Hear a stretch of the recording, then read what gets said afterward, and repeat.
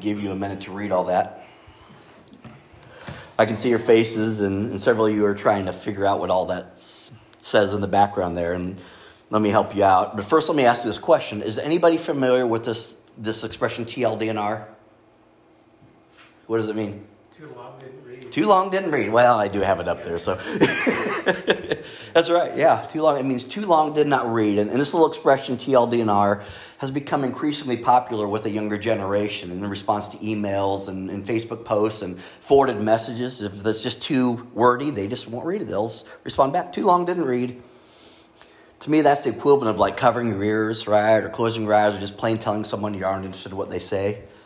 But of course, it doesn't have to be in response to a personal message. Sometimes, you'll see a lengthy news article and you want to get to the meat of it, and you're just scrolling through and it's just so long, you want to get to it, or an important piece of information. It's just too much to read.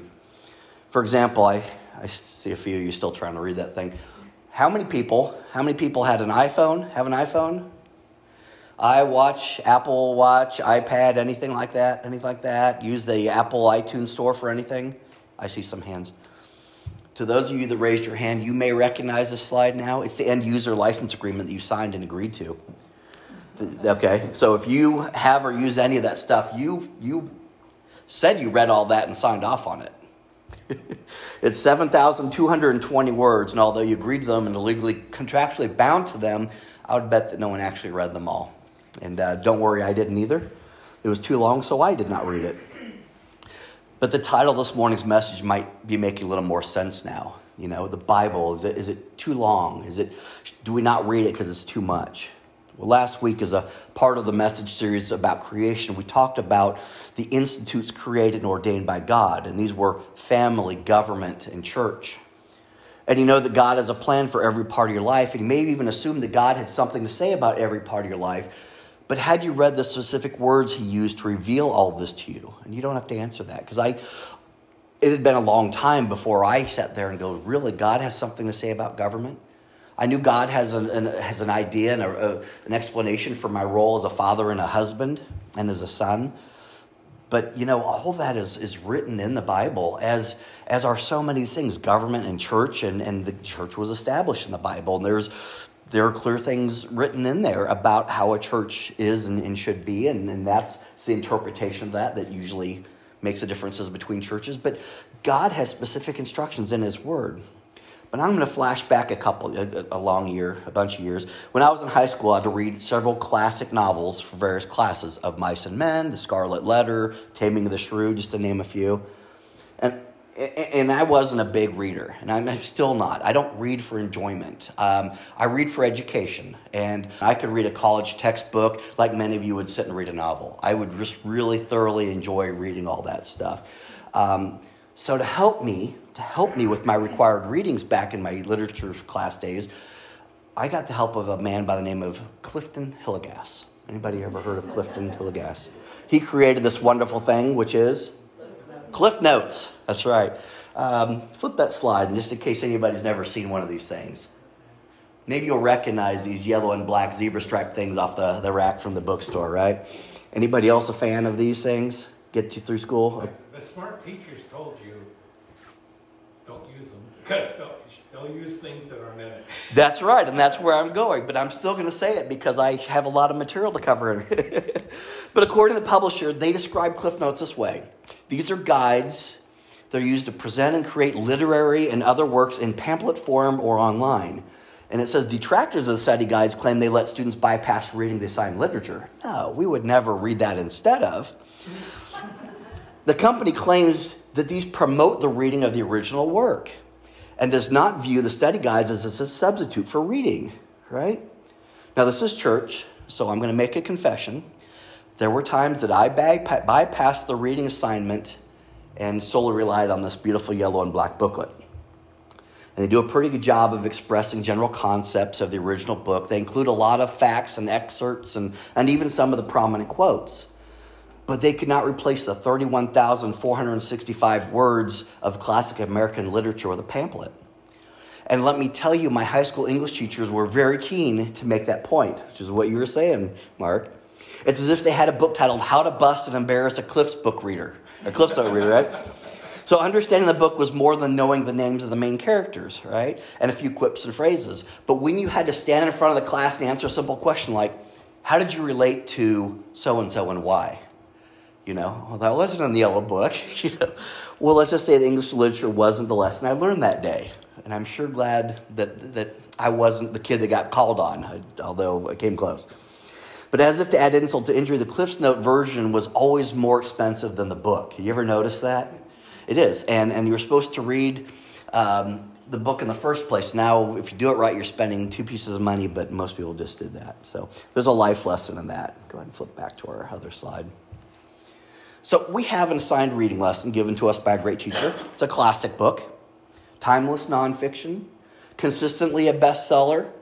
In fact, a majority of people own this book, and I wonder how often it's read, like read. Now, the NIV translation has almost 728,000 words. That's a lot of material, which includes over 8,800 promises between God and others. Okay? That's why we sing that song, Standing on the Promises. And of those, about 7,500 of them are promises between God and mankind. A promise made from God directly to you in writing in this infallible, shall not be broken book, right? So we're going to take the next 3.5 hours and list them all real quick. I'm joking, and you're welcome. God doesn't break his promises. And let's be sure to thank him for that, okay? Be thankful for that he doesn't. We sometimes, without meaning, break our promises, don't we? Right? We don't keep our word. We make a commitment to do something. We would promise to return a favor. We intend to. We don't intend to break our promise. We forget, or we lose interest, or we change our minds, right? We call that being human. But God doesn't work that way. His word is a covenant promise, unbroken, unchanging. And read about them. And you can be genuinely thankful that you can claim those, right? You can recognize them. Ask him to help you recognize those promises, because once you read them, you know what you're looking for in this world. This day is beautiful. Well, God promised it. I have breath in my lungs. He promised that he was not going to destroy his creation ever again. Promises. That one goes all the way back to the first book in the Bible. And these promises are filled one by one over and over again throughout your life.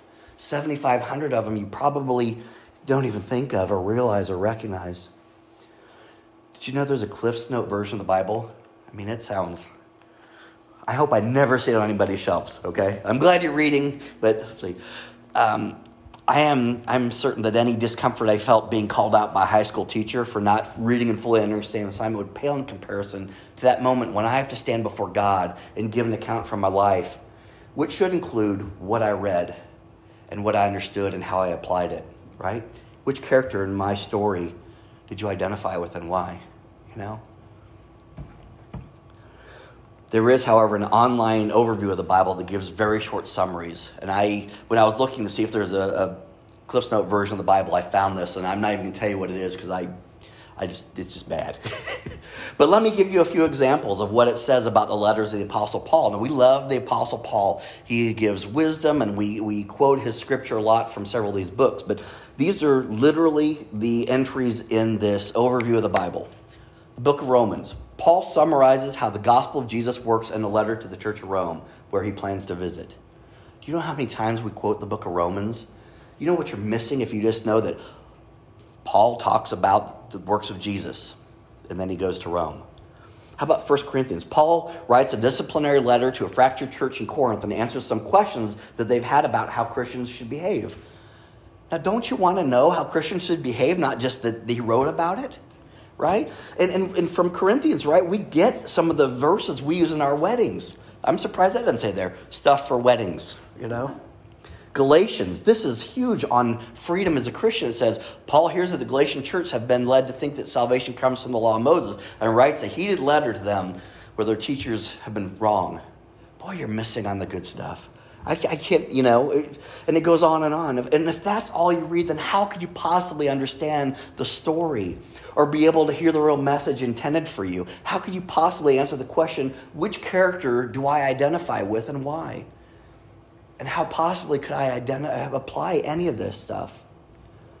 I'm not going to give you the Cliff's Note version of the Bible, but I am going to take the next few minutes to remind you that the book in front of you in the pew, the book on your shelf, the app on your phone deserves more attention than what it's getting. Okay? You should read the Bible because it contains God's will for your life, right? We talked about this a couple weeks ago. God has a purpose for everything in creation, including you.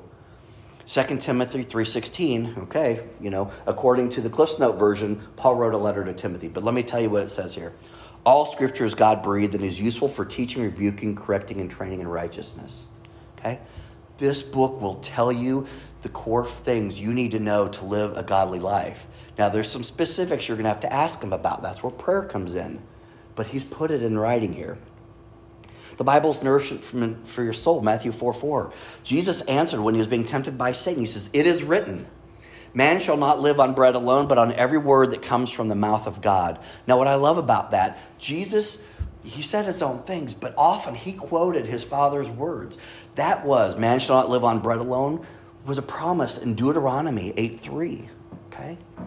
When they were hungry for food and they were saying, we need, and God said, you need more than food.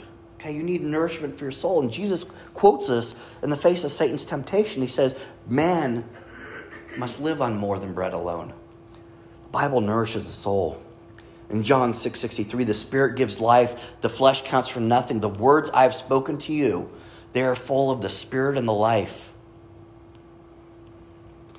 Reading the Bible helps us get some discernment, right? Who couldn't use some better advice than some discernment? Hebrews 4:12. For the word of God is alive and active. The book, alive and active. It's still relevant. Sharper than a double-edged sword. It penetrates even to the dividing soul and spirit, joints and marrow. It judges the thoughts and attitudes of the heart. You want to know if something is of God, hold it up against this book and see if it doesn't jive. And if it's contrary to this, then you know it's not him who's talking to you. Jeremiah 23:29. Is not my word like fire, declares the Lord, and like a hammer that breaks a rock in pieces. God's word is a weapon. It instructs us in what is righteous, right? We all desire to be righteous. We've heard that expression, self-righteous, it's really not a positive thing because righteousness is achieved through a relationship with Jesus Christ. No matter what you do, you cannot be perfect. You cannot be flawless and sinless. Do your best. Do your best. But that gap, that's where Jesus comes in. He makes you righteous, right? Psalm 119:9. How can a young man stay on the path of purity? By living according to your word, God. And of course, we know this, there's power to comfort and to overcome. James 1:2-3, and I like to tack on verse 4. Consider it pure joy, my brothers and sisters, when you face trials of many kinds, because you know that the testing of your faith produces perseverance. It goes on, let perseverance finish its work so that you may be mature and complete, lacking nothing. Matthew 4:1-11. Then Jesus, led by the Spirit into the wilderness to be tempted by the devil. After fasting 40 days and 40 nights, he was hungry. And the tempter came to him and said, if you are the Son of God, tell these stones to become bread. And this is when Jesus said, it is written, man shall not live on bread alone, but on every word that comes from the mouth of God. Then the devil took him to the holy city and him stand on the highest point of the temple. He says, if you're the Son of God, throw yourself down, right? And then Satan says this, for it is written, he will command his angels concerning you, and they will lift you up in their hands so that you will not strike your foot against a stone. Satan probably knows scripture better than you do, right? He's a fallen angel. Jesus answered him, it is also written, quoting God's word, do not put the Lord your God to the test. Again, the devil took him to a very high mountain and showed him all the kingdom of the world and their splendor. All this I will give you, he said, if you will bow down and worship me. Jesus said to him, away from me, Satan, for it is written, worship the Lord your God and serve him only. And then the devil left him and the angels came and attended him. Jesus has great power, and that power came from the word. He fought every temptation, every attack with that Bible. And when he took that word and he said, you leave me alone, Satan had no choice but to leave him alone. And you have that same power because you have that same weapon. If that is a physical obtrusion in your life, is it something in your mind, emotional or whatever, you have that same power to say, away from me, Satan. I am his, not yours. And I already alluded to this. The Bible is full of promises. Claim some of these. Revelation 2:7, whoever has ears, let them hear what the Spirit says to the churches. That's you. To the one who's victorious will give right to eat from the tree of life, which is in the paradise of God. Now, this is that tree of life that got us in trouble in the first place. God says, I just set it aside for you. Hear my words, do my commanding, and it's yours. It's up here, keeping it for you. And lastly, but certainly not the last of this list, but just last of what I'm going to share, again from 2 Timothy 3:16, 17. I said all scripture is God-breathed, but if the last part says, so that the servant of God, and that is us, may be thoroughly equipped for every good work. God's word equips you to do work. It equips you to be comforted and equips you to get through the tough times. Ephesians 6:17, that letter from Paul, it says, finally be strong in the Lord and his mighty power. Listen, it should not be new to you. Put on the full armor of God. Equip yourself so that you can take your stand against the devil's schemes. For our struggle is not against flesh and blood, but against the rulers, against the authorities, against the powers of this dark world, and against the spiritual forces of evil in the heavenly realms. Okay? Therefore, put on the full armor of God so that when the day of evil comes, you may stand your ground, and after you have done everything, to stand. Stand firm then with the belt of truth buckled around your waist, with the breastplate of righteousness in place, and with your feet fitted with the readiness that comes from the gospel of peace. In addition to all this, take up the shield of faith, which you can extinguish all the flaming arrows of the evil, and take the helmet of salvation and the sword of the Spirit, which is the word of God. You have that spiritual armor about you when you put it on. This goes way back to one of the first messages I shared, I said, take courage, right? Don't be brave. Don't be courageous. Take it. You have everything you need. It's like a coat sitting on the front row when you're about to go out in the rain. Take it and use it. Be equipped. Be armed. Be armored. These are just some of the things that you're denying yourself if you aren't reading God's word and really in depth because you think you're too busy or bored or can't understand it or irrelevant or it's just too long. And it's a lot to read.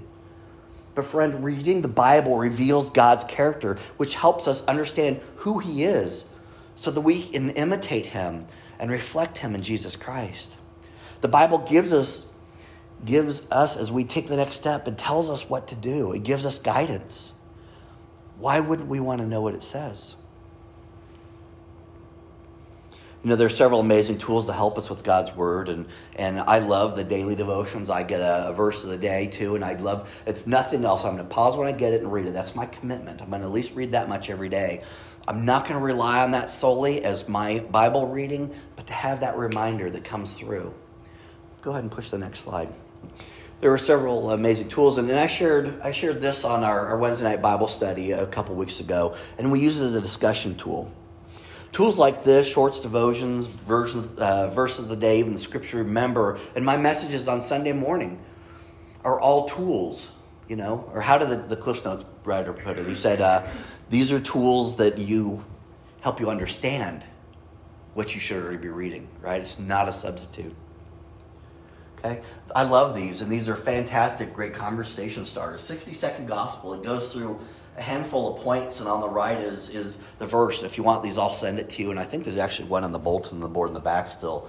And God's plan for me, again, it's, 5 bullet points in the scripture to go with it. These are wonderful reminders and thought starters and conversation going, hey, what does the Bible say? Well, in 60 seconds, I can explain some really good stuff and give you the ammunition that goes behind it.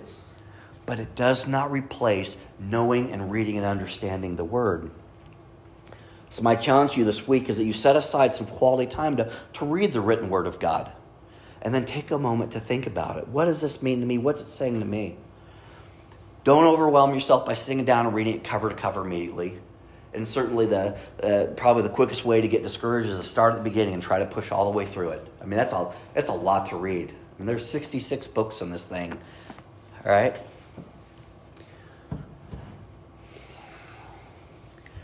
But everything in the covers is important. It's all relevant and it's worthy of your time and attention. But let's start with the first step. Pick a book of the Bible and read it in its entirety. For example, the book of Luke is an easy read. I love how Luke writes. He writes in my style. And it tells a story of Jesus' life and teachings from Luke's firsthand perspective. And it's 24 short chapters. It's less than a third of the length of the other books you probably read. Okay? And what's neat about that is you read it, you're like, oh, that's where it says that. Oh, that's where that verse is. Luke is chock full of the Jesus story, and I love it. But if you don't know where to start, let me hear from you. Again, it's all important and worth reading, but let's chat about what you need to hear from God in this season of your life, and let's make your reading plan based on that. I'm dealing with this particular struggle. Let's start reading here. Okay? Life's great. I feel like I'm on top of things. Let's start reading here. And I won't steal your thunder. I won't go, life's not that great. I'm going to tell you some stories about why life is great. This church is based on God's word, and what we teach, the way we view the world, and the way we treat each other, and all of God's beloved creation is dictated by Scripture. When we give to those in need, it's an act of obedience. Even if we don't say, God told me to do it, it's an act of obedience to how he tells us to live. So let's be sure that we know what it is that we're doing here as a church, as a body of Christ. Let's pray.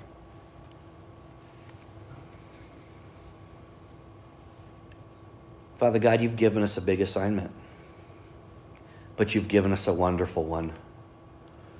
You said, I'm going to give you all that you need for this world, and I'm going to put it together in a book written a long time ago by several authors in several different languages, but I have given the gift of translation and compilation so that you can go and pick up this book off your shelf out of the back of the pew, look up an app on the phone and read God's word in it. Lord, let us be motivated, inspired by what we hear in church and the verses to remember and the devotions and all of those things, but let them serve as an appetizer for the real nourishment, which is your word in its entirety. Let us never grow tired or weary or so complacent that we can't that we don't look at your book as if it's too long and we don't want to read it. God, place on our hearts what you'd have us do this week in obedience with this. Father God, I always want to thank you for this church, this congregation, this community, what it means to me and my family, what it means to everybody that I talk to. This place of refuge, this place of empowerment, this place of security and safety where we can come together and encourage each other with love and spur each other on in good works, as your word says to do, as we go about this earth. Father, as we leave this place, may we be changed in our perspective and all that we've heard this morning. May we seek out opportunities to recognize and thank you for your promises. May we seek out opportunities to find a quiet place and quiet time to dive into your word. May we always seek out those who need a relationship with you and help to make that connection. God, I thank you for all you do here, all you've done for us. May all we do this morning bless you and be pleasing to you. Amen.